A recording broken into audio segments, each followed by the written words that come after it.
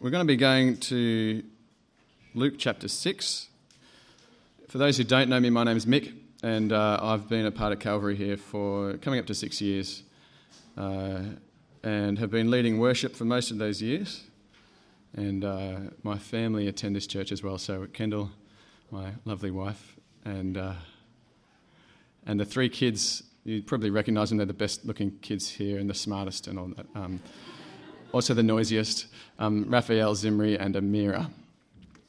It's funny, just reflecting on, when you have children, you start to reflect on your own kind of childhood. And I was just thinking about this week. I've been a Christian now for 18 years. And you're going to work out how old I am, but I was 12 when I decided I wanted to follow Jesus. And I was in first year of high school, and I said to my mum that year, I said, "Mum, instead of Easter eggs this year, do you reckon I could get a Bible?" And I think that's pretty impressive for a 12-year-old, right? So it probably wasn't very smart, because if I had just waited, she was so stoked to get me a Bible, I think I probably could have gotten both. But as it was, I got my Bible and not the Easter eggs, and I was happy. But I was baptised later that year, and all was good, except that I was first year high school, and for anyone who's been a Christian in high school, in a rough public high school, it's tough. You know, and so there's been lots of ups and downs since then, and probably more downs than ups, but God's gracious, hey. But I was thinking about, one of the things I love about here is a kids' church, you know, and we watch our kids go off and they get taught, and the relationship that they have with each other as they just get to know each other, and they're excited to see each other, you know. Zim's just waving to all his friends this morning, and, "Oh, hey guys," and it's just awesome that they get to be taught in the ways of Jesus, and I just can't wait for that day when they come up to me and say, "Dad, I've decided to follow Jesus." I think it's going to be one of the most special days of my life, and so we just keep them in our prayers, hey, because it's a special thing that they're learning out there. Today we are going to be looking at Luke chapter 6, verse 20 to 36, which it's half of one of Jesus' most famous sermons, and I'm sure you've come across it before. But first, we're not going to start in verse 20. I'm going to start in verse 17. I want to kind of set the stage a little bit. So if you read along with me, Luke chapter 6, verse 17. I'm reading from the ESV. We've got the New King James here, whatever version you've got. You can follow along. As long as you're not reading from the Amplified version, you'll probably be able to track along pretty well. So verse 17, and he came, talking about Jesus, he came down with them and stood on a level place, with a great crowd of his disciples and a great multitude of people from all Judea and Jerusalem and the seacoast of Tyre and Sidon, who came to hear him and to be healed of their diseases. And those who were troubled with unclean spirits were cured, and all the crowd sought to touch him, for power came out from him and healed them all. And he lifted up his eyes on his disciples and said, might be a good place to pray, hey? Let's just bow our heads in a word of prayer. Father, we want to hear what you have to say to your disciples this morning, God. We want to hear what it is that you've got to say to us. And I pray that you would just prepare our hearts and our minds to understand and to know what it is you want to teach us this morning, God. Protect us from false doctrine, but let us really just be opening our hearts to you. Be with us by your Spirit, Lord. Teach us, we pray. In Jesus' name, amen. So I want to go just back a tiny step and give some context here.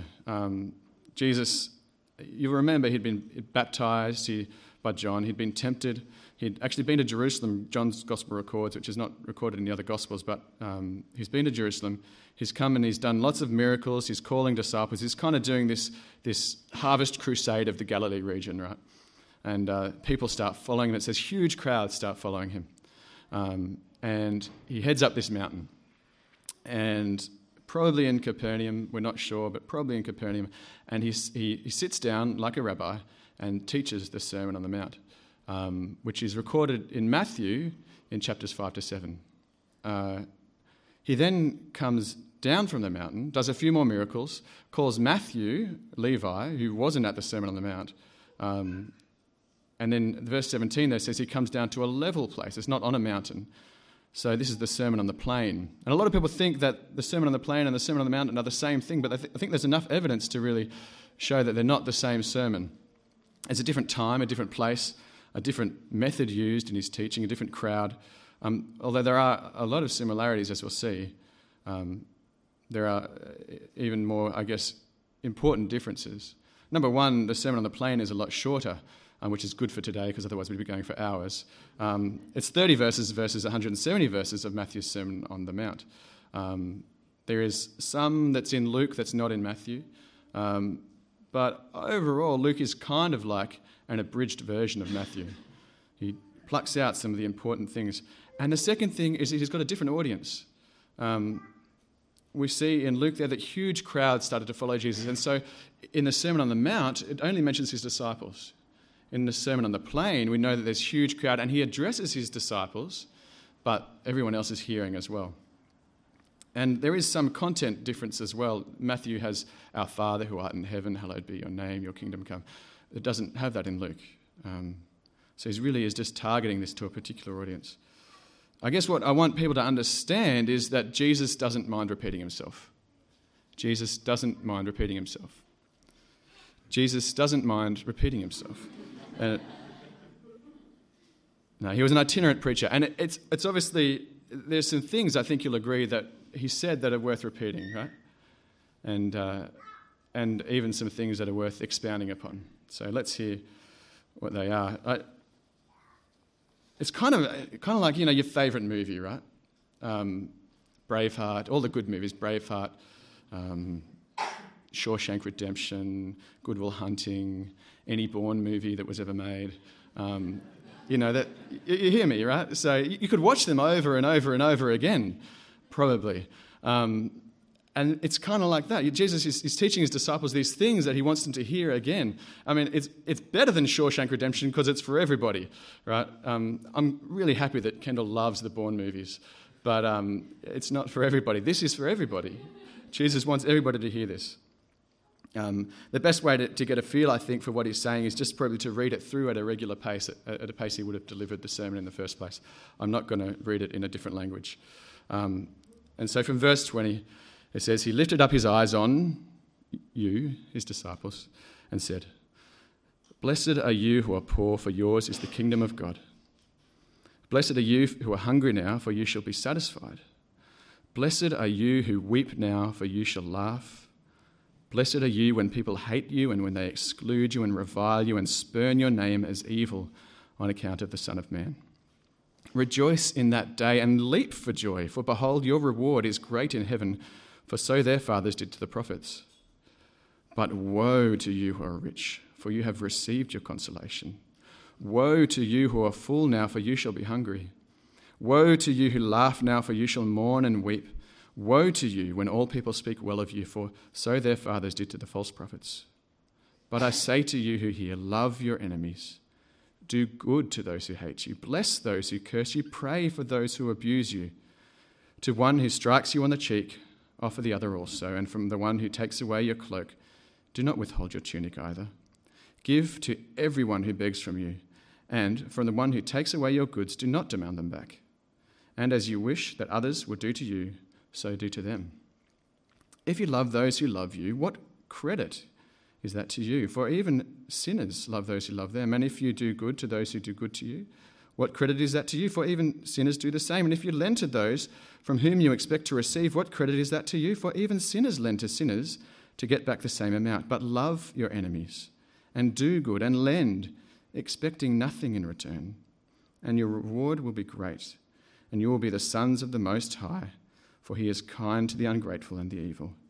Be merciful, even as your Father is merciful.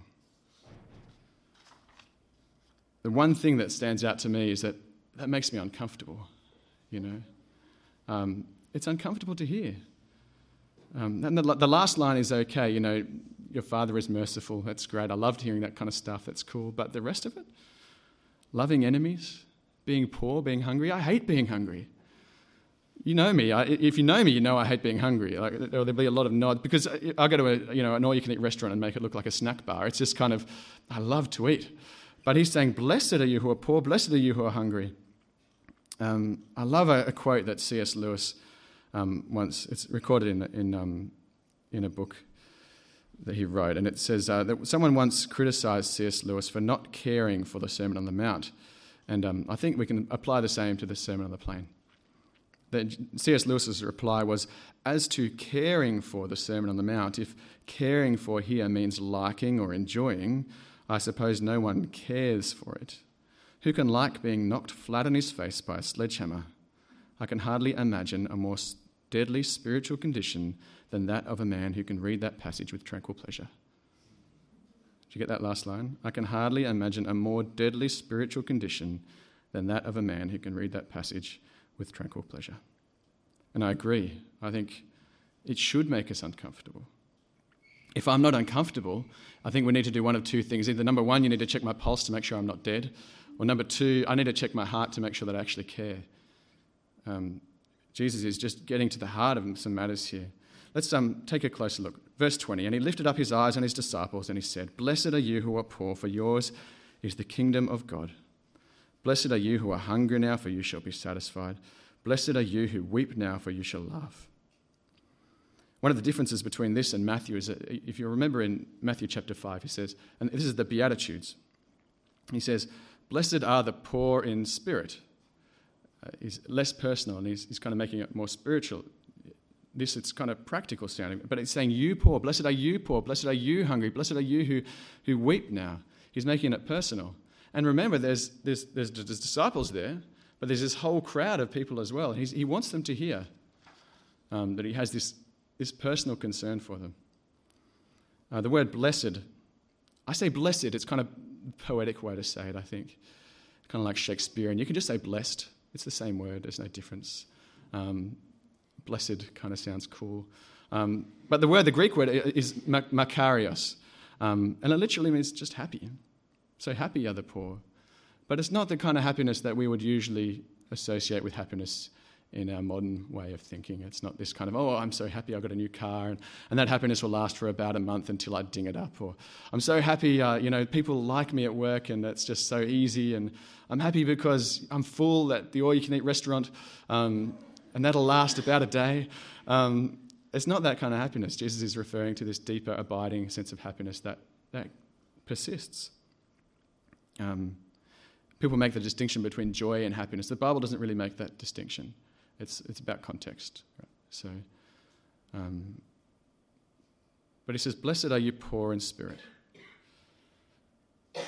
I think the thing is, we need to realize Jesus is obviously a spiritual man teaching spiritual things, right? And we know that from the cross-reference to Matthew. But so there is this sense in which we need to realize our spiritual poverty to receive the blessing that God has for us.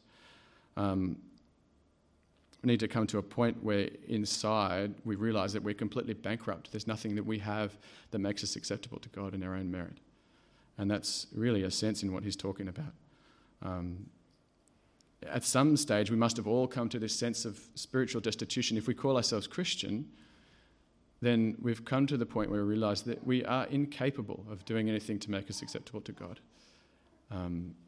He's done everything. And so this poor in spirit is exactly what it's targeting here. But it's not just a spiritual thing that he's saying.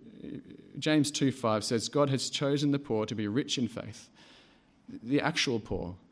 So we're not poor, but how does that work? What does that mean? Obviously not all poor, because there's plenty of poor people who are as materialistic as the next person, who have their plasma screen TVs and their whatever else it is. It's interesting spending some time in Jamaica a few years ago, and they're not a wealthy people. They earn a small fraction of what we earn here, but the cars that are driven and the clothes that are worn and these kind of physical things, they're just so prevalent. They can't afford it. So it's not that all poor are blessed, but there's something in this word that's used to describe the word to describe the word poor. There's a few different Greek words that you could use, and Luke here uses the word ptosos, P-T-O-S-S-O-S. It means literally to kneel. It's the word used for a beggar. And so there's this sense in which a beggar realizes they can't rely on themselves for the necessities of life. And it's a natural progression for that person to get to the point where they just need to rely on God. I told you before that I was baptised when I was 12. I had some ups and downs.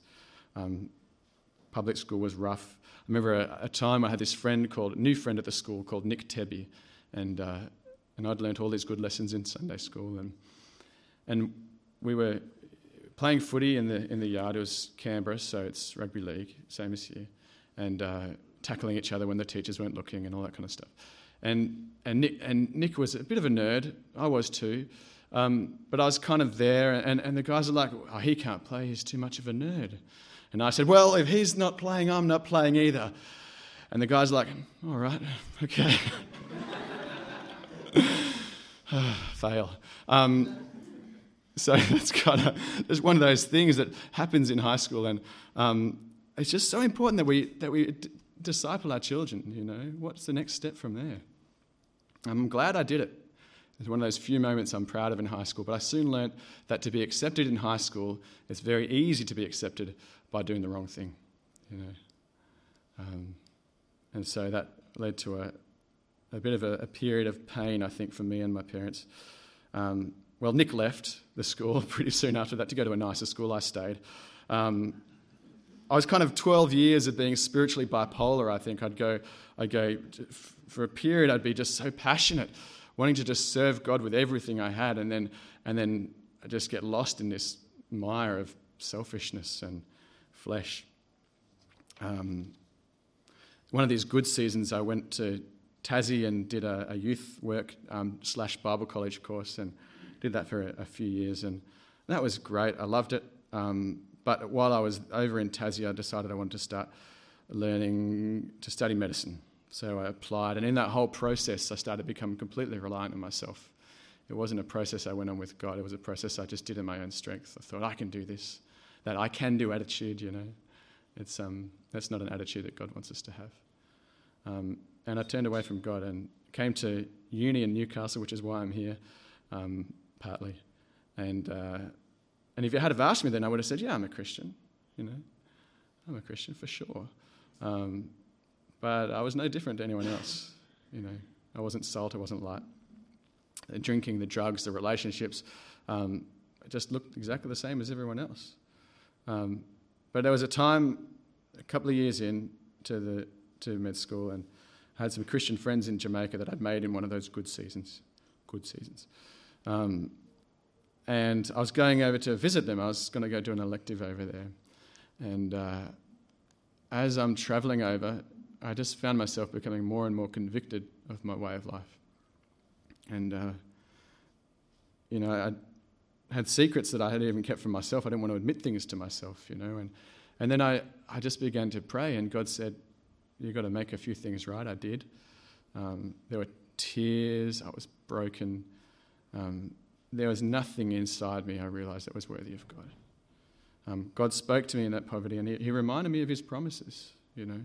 Was I poor in spirit then? Yep. Was I blessed? Yep. And it was a beginning of really that attitude of being able to just stay in God's promises, you know, to receive the blessings of living in his kingdom. Matthew 25:34 says, he's speaking of the end times, he says, then the king will say to those on his right, come, you who are blessed by my Father, inherit the kingdom prepared for you from the foundation of the world. What a promise. What a thing to look forward to. No wonder we feel blessed. If I can digress for a second and just look at this idea of the kingdom, what is the kingdom? Is the kingdom now, or is the kingdom in the future? What actually is it? There's a little kind of pithy saying that will kind of capture it, I think, really well. The kingdom is a place where God's rule is recognised and where the benefits of his rule are received. So there is a sense in which the kingdom of God is that kingdom we look forward to in heaven, when the new earth and the new heaven, Revelations. But there are 148 verses in the New Testament that talk about the kingdom of God, and they're talking about both. The kingdom is here and now. What's our role in the kingdom? Well, we're kind of like an outpost of the kingdom, like an embassy. We're in a foreign land, you know. You remember that verse that talks about us being, I've got it here. Therefore, we are ambassadors for Christ, God making his appeal through us, we implore you on behalf of Christ, be reconciled to God. That's 2 Corinthians chapter 5, verse 20. So we are ambassadors of Christ. We are not members of this world. We're foreigners. But we are part of these little pockets of the kingdom here when God is king. John chapter 17 says, we are in the world but not of the world. They are not of the world, just as I am not of the world. That's Jesus talking. And if we're rich, well, comparatively, we're all rich. So in this kind of practical, physical, material sense, compared to the rest of the world, we're pretty wealthy, hey? Probably the poorest person here is still better off than the average person on the planet Earth. What does that mean for us? It means having this poverty of spirit. Practically, it means not being trapped by that wealth, not being a slave to the wealth that we have, but using our wealth for the purposes of God's kingdom. You remember that Jesus says it's easier for a camel to pass through the eye of a needle than for a rich man to enter the kingdom of heaven. But with God, all things are possible. So thank God for his grace. Verse 21. Blessed are you when you are hungry now, for you shall be filled or satisfied. Blessed are you who weep now, for you shall laugh. I don't think these promises are limited to the subjects. I don't think it's only the people who are mourning now who will laugh. But what he's kind of saying is that even the poor receive the blessing. Even the hungry shall be filled. Even the weeping shall be comforted, shall laugh. The promise, yes, is for the future, this future that we have with God in eternity in heaven. But there is some sense in which those blessings even occur now. The promise is then, the blessing is now. It's kind of like anticipating a birthday present, You know exactly what you're going to get, for example. I was getting an iPad thing for my birthday, and I was as excited before I got it as I was when I got it, because I knew it was coming. And it's the same kind of sense where we are blessed now, we're happy now, because we have this promise, and it's secure. But also we have a taste of some of those blessings here and now when we're in God's kingdom. C.S. Lewis again, I want to read something that he says. He says, but pain insists upon being attended to. God whispers to us in our pleasures. He speaks in our conscience, but shouts in our pains. I'm going to read that again. God whispers to us in our pleasures, speaks in our conscience, but shouts in our pains. It is his megaphone to rouse a deaf world. So we're called to mourn. The Bible says, weep for those who weep. Three things we're to mourn for. One is the world. We mourn for the fact that the world is broken, and there are a lot of people who don't know God, and it is a sinful world.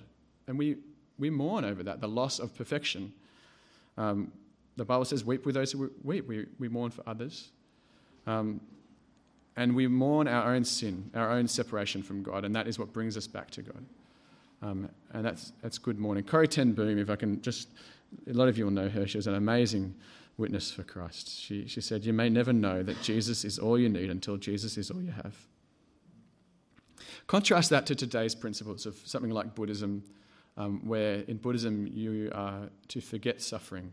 It's kind of this ideal of ignoring suffering in a sense, ignoring the suffering of yourself and the suffering of others.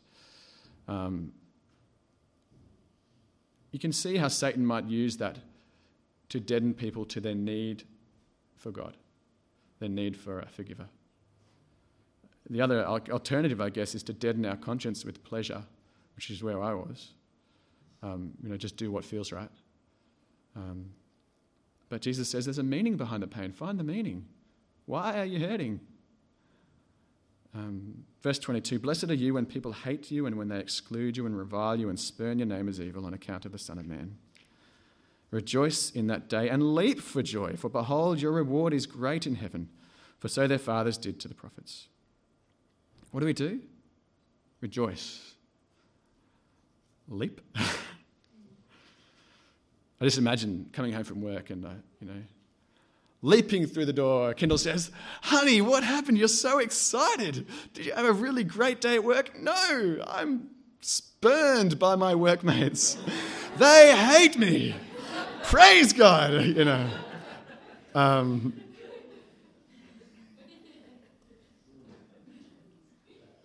Not going to happen. for the record, but hey, why not? Why are we hated? Why are Christians hated? Christians have been hated since Christians started, since the first couple of centuries. And John says an interesting thing. Well, Jesus, he says, I have given them your word, and the world has hated them because they are not of the world, just as I'm not of the world. It's because of spiritual xenophobia, basically. We convict people with our lives. We're like the strangers, we're the foreigners, and people don't like foreigners. So since that early church, Christians have been lied about, they've been blamed for things that they didn't do, they've been persecuted. They were called cannibals because they shared the body and the blood of Jesus Christ. They were called immoral because they had these love feasts, communion. They were accused of incest because brother so-and-so married sister so-and-so. They were even accused of arson, of setting fire to Rome, which you've probably heard about. It's not true. And it happens today. We're called hypocrites. We're called hateful, narrow-minded. And that doesn't really describe the Christians I know. I don't know about you, but it's this stereotype that the world has. And some of it is our own fault, let's be honest. But a lot of it is what we're talking about here, that we are in the world but not of the world. In AD 200, and this is talking about leaping for joy when we get persecuted. Septimus Severus was the emperor, and they were persecuting Christians because they were considered to be not very patriotic. They didn't worship the Roman gods. There was a girl called Perpetua, a young lady called Perpetua, and there were 4 others in jail with her, including a friend of hers called Felicity. And the charge against them was that they were Christians. They were not sacrificing to the Roman gods, and they denied that Jesus. They thought to sacrifice to the Roman god was to deny that Jesus was the one and only Lord. Right? Perpetua was a 22-year-old mother. She had a new baby. Felicity was her slave, and they were best of friends, which is not very common in that time. Felicity was also a new mother. She had a new baby. And it was decided that they would die. They would be killed. But for them to deny Jesus was worse than death. So there's an eyewitness account, and the eyewitness account says, as they left prison, they did it joyfully, as though they were on their way to heaven. And then they set wild animals on them. The animals didn't kill them, actually. I think maybe God wanted the Romans to realise that it was their responsibility if they were going to do it. So they sent soldiers to come in and kill these young girls, these young mothers. And I just want to read out her final words to you before she died. It was, "You must all stand fast in the faith and love one another. And do not be weakened by what we have gone through." I could never do that, I think. That's what you think, isn't it? You hear it, you go, oh, I would never do that. That's not me. I'd be like, yeah, sure, Roman gods. But the thing is, I think if we start following Jesus today, if we're filled with his Spirit, we don't do it in our own strength. And this is what we have to remember. We're filled with his Spirit. It says in Ephesians 5:18, be filled with his Spirit. It's not just be filled once with his Spirit. The tense is continue to be filled. Be being filled with his Spirit. If we do that now, then when these trials come, it's Jesus who grants us the strength to do what he wants us to do. Colossians says, Christ in us, the hope of glory. It's not us in us. It's Christ in us. Well, Jesus moves on then to talk about the woes, which aren't in Matthew's Sermon on the Mount. And he says, but woe to you who are rich, for you have received your consolation. Woe to you who are full now, for you shall be hungry. Woe to you who laugh now, for you shall mourn and weep.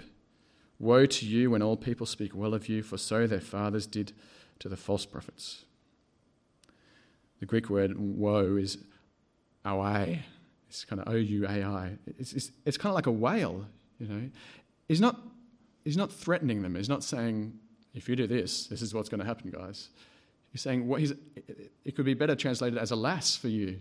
He's mourning for them. He's saying, alas for you, I regret this. If being rich is all you have, if it's made you self-sufficient, if it's deadened the pain of the separation that you have from God, then woe to you. If you've decided to have peace with man instead of peace with God, then woe to you. You've made your decision. You've already received your consolation. There's nothing that will satisfy your spiritual hunger if you're just going around being filled with earthly pleasures now. And you're going to mourn when those pleasures are done and when you don't have God. And I think we need to feel that same sorrow for those around us who are trapped by the way of the world. They're trapped by this need to get satisfaction from things other than God. Let's have the same sorrow for those people. Let's have the same sorrow that Jesus had. He was evangelizing these people in a sense. Remember, he was talking to the disciples, but there was other people listening. There was the disciples. There was this kind of people who'd been his disciples for a while, and a big crowd that were disciples. But there was a big crowd that were just checking him out. They just wanted to see who this guy was. And he wants them to hear the message that the only solution to their problems is to know God, the one who made them. 2 Peter 3:9 says, "The Lord does not wish that any should perish, but that all should reach repentance." He goes on to say, verse 27, "But I say to you who hear, love your enemies, do good to those who hate you, bless those who curse you, pray for those who abuse you." Can't we just tolerate them or ignore them? We've got to love them. I find it hard personally not to resent people who don't like me, let alone who hate me. If I know someone at work doesn't like me and they kind of give me a hard time, or I want to just not like them. And I want to talk to other people about them and get allies, and say, aren't they a bad person? And Jesus says, speak well of them. How? How do we do that? Well, it's not, again, in our own strength. And I think Jesus is really preparing these guys for the time after Pentecost when they receive the Spirit of God. The Holy Spirit, the Paraclete, the Helper. It's not us, but Christ in us. I don't think we necessarily have to feel compassionate towards our enemies initially. I don't think that's realistic. But he tells us how to bless these people. He says, do good to them, bless them, pray for them. The word bless there means speak well of, eulogios, pray for them. And it's funny, isn't it, I don't know if you've ever had a grudge against someone and you started praying for them and you start feeling compassion for them. It's strange. And I think maybe that's what Jesus had in mind. And remember what God did for us in Romans 5:10. For while we were enemies with God, we were reconciled to God by the death of his Son. Romans 5:8 says that while we were still sinners, Christ died for us. And he was perfect. So let's have that same attitude. To the one who strikes you on the cheek, verse 29, offer the other also. And from one who takes away your cloak, do not withhold your tunic either. Give to everyone who begs from you, and from the one who takes away your goods, do not demand them back. And as you wish that others would do to you, do so to them. That's a good idea, isn't it? I think in this whole section, love is the underlying principle. It starts with love. Love your enemies. And it's not necessarily loving to give someone everything they ask for. Does it help them? Probably not. It's not necessarily loving to let someone get away with abuse. That's not loving them. They need to receive the consequences. But our limit so often is not our love when we come across those challenges. Our limit so often is our selfishness or our pride or our laziness. So more and more, let's make that limit love. When someone takes something that we want, Let's figure out what love would demand. Verse 32, if you love those who love you, what credit is that to you? For even the sinners love those who love them. And if you do good to those who do good to you, what credit is that to you? For even sinners do the same. And if you lend to those from whom you expect to receive, what credit is that to you? Even sinners lend to sinners to get back the same amount. The word credit there, if that's what you've got in the New King, I think it's in the New King. It changes in the ESV, but it's the word is charis. The Greek word is charis. It means graciousness. So what graciousness is it that you're showing if you only do good for those who do good to you? What graciousness is it showing if you only lend to those who you're going to give it back? And we know that God is the God of grace. Love your enemies, it says, and do good and lend, expecting nothing in return. And your reward will be great, and you will be sons of the Most High, for he is kind to the ungrateful and the evil. Be merciful, even as your Father is merciful. What an amazing God we have. I love that last line, because it kind of puts everything else into perspective. You know, we love because Christ first loved us. And it's certainly not something we're doing off our own bat or in our own strength. And there's a reward for what we do that is of God's plan for us, but he's the one that's merciful. Paul says, and I might just close with this, it's in Philippians chapter 2.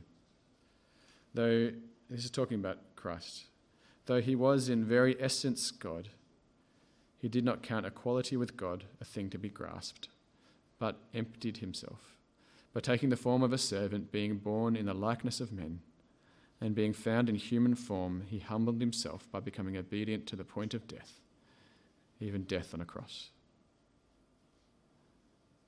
Jesus has shown us how to love, and he says, follow me. I love that part in John's Gospel at the end when he says, he breathes on them and they receive the Spirit. He says, do not be afraid.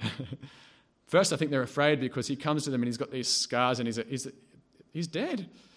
But he says it again. If you look at it, he says, do not be afraid again. Why does he say it the second time? He's already told them once. I think he says it the second time because he's preparing them for what he's about to say to them next. And that is, now it's your turn.